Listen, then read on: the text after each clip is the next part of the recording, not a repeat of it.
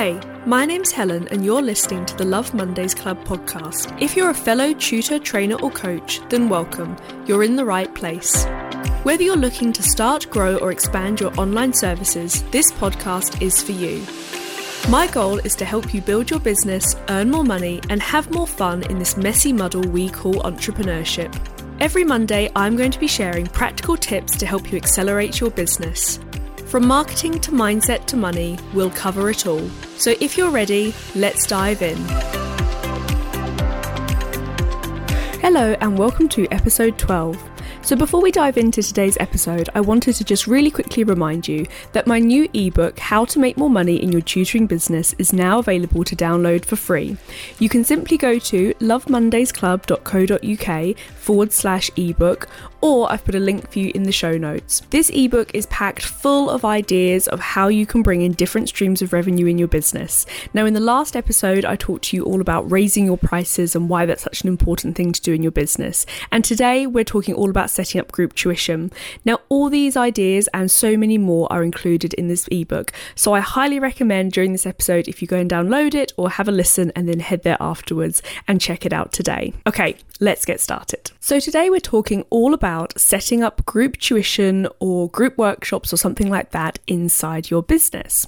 I think this is something that many tutors see as a bit of a natural step. So, if you're at that point where maybe you're fully booked with one-to-one, you're having to turn people away, you want to try and reach a sort of bigger audience, this is quite an easy stepping stone that you can take, and it doesn't really involve too much more work or effort on your part. Though I do understand that for lots of tutors, it can be quite a scary thing going from one-to-one to groups.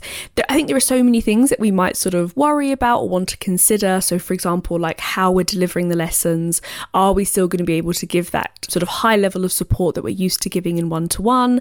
How will the dynamic work online? What if, people are different levels and things like that? So there are so many different little factors to take into account. But my real honest advice is, with all these things in business, is just to get going and give it a go.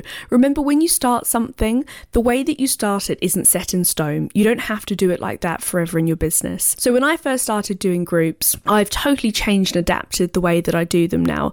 I've always stuck with a bit of a sort of short format style. So I've done things in like intensive sort of 12-week blocks or maybe even over 6 months. But generally that's helped me to produce like a scheme of work that I can then rinse and repeat. But I'll talk a little bit more about that later. First of all, I want to tell you a bit of an honest story about what happened to me. I had for a long time in the sort of early stages of my business hoped to move on to the idea of groups, but there were so many logistics that I had to get sorted, and to be honest with you, I was a little bit scared. Now, rewind a few years, my audience was a lot smaller. I certainly wasn't consistent with my marketing, and I was just very used to, as I say, having that one-to-one model, relying on word of mouth recommendations. The whole idea of like marketing and automations hadn't really become such a big factor or a big key element in my business. One December, I decided, okay, I'm going to do my group courses starting from January. So I sat down, planned out all these ideas, was really excited about it. And I started marketing this course in the Christmas holidays. Now, instantly, red flag. This is probably not the best time because, of course, for a start, there are lots of people out there who are spending lots of money around Christmas. Everyone's sort of distracted by the holidays and things that are going on. So bearing in mind that I had a very small audience anyway, this arguably wasn't the best time for me to do it. So I put it out there. I was absolutely terrified to click post. I sent 1 or 2 emails. And then I sat back and I waited for all the bookings to roll in. Now, of course, they didn't roll in because the truth is that my audience didn't know me very well. I'd only talked about it once or twice. And to be honest, I'm pretty sure I'd launched it around about the 27th of December, which of course is a generally very quiet time for people anyway. So what happened was I didn't get the bookings. I got scared. And then I ended up, rather than pushing for it, rather than reaching out to people, I just took it all off my website. I decided that, right, this is a failure. It's not going to work. Clearly, this is too difficult. Clearly, people don't want this. And yeah, I never started those group courses in that January. And I was so disappointed about it because I'd so been looking forward to it. Fast forward a couple of months, I then decided, right, April was my new term. And actually, by this point, I'd built my audience. I had become more consistent with my marketing. I'd reached out to people. I'd tested the waters. I'd made sure there was a demand for what I was offering. And then that April, all of my courses were fully booked within 2 or 3 weeks.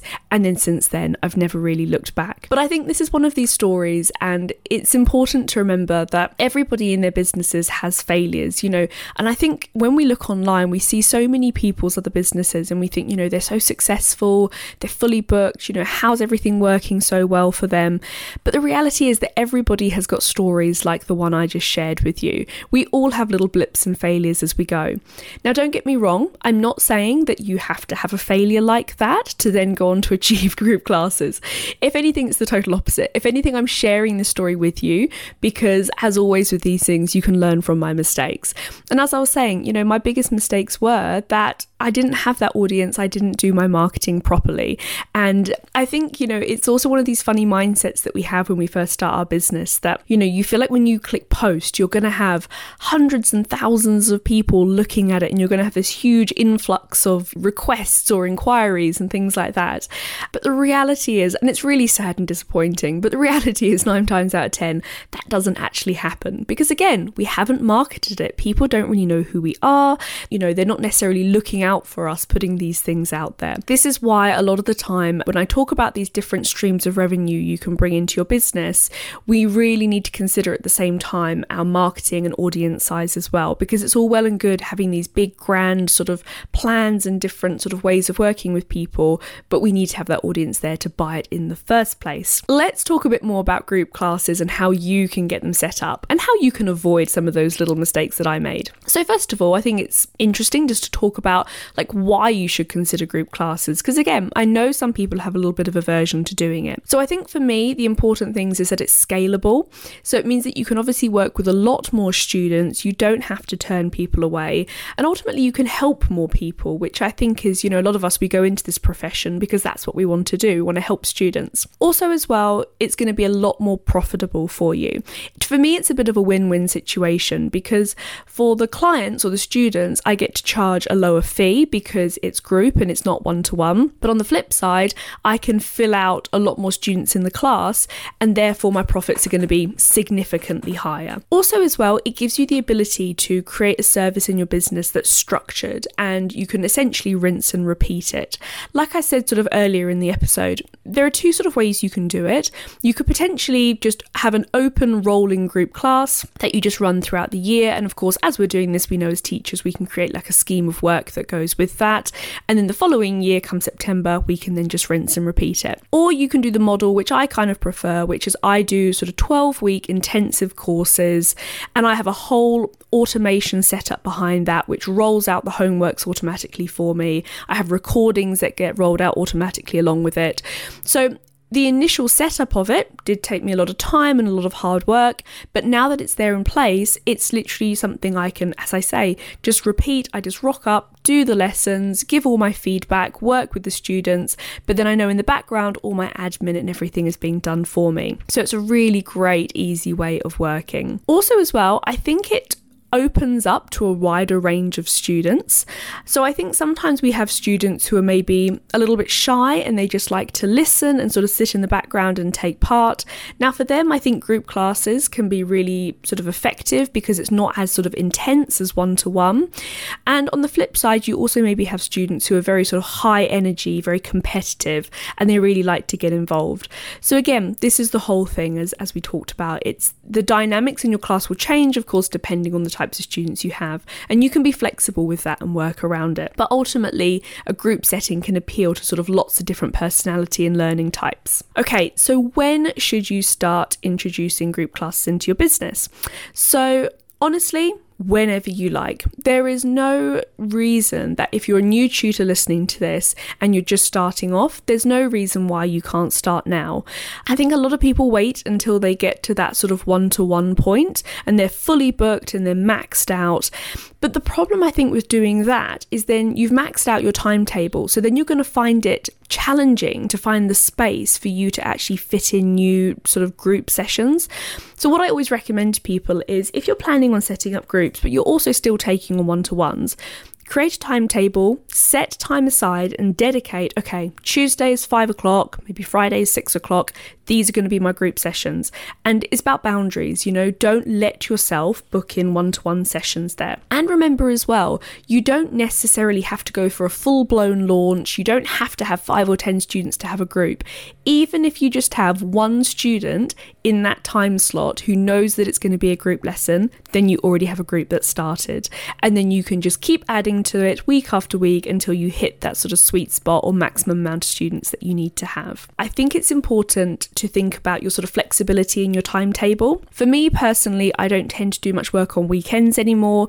When I first started, I was definitely one of those tutors who was sometimes working like Saturdays and Sundays, all the unsociable hours. Now for me, it's a really strict boundary in my business that I don't do lessons on the weekends, or if I do, I might do the odd little one-to-one on a Saturday.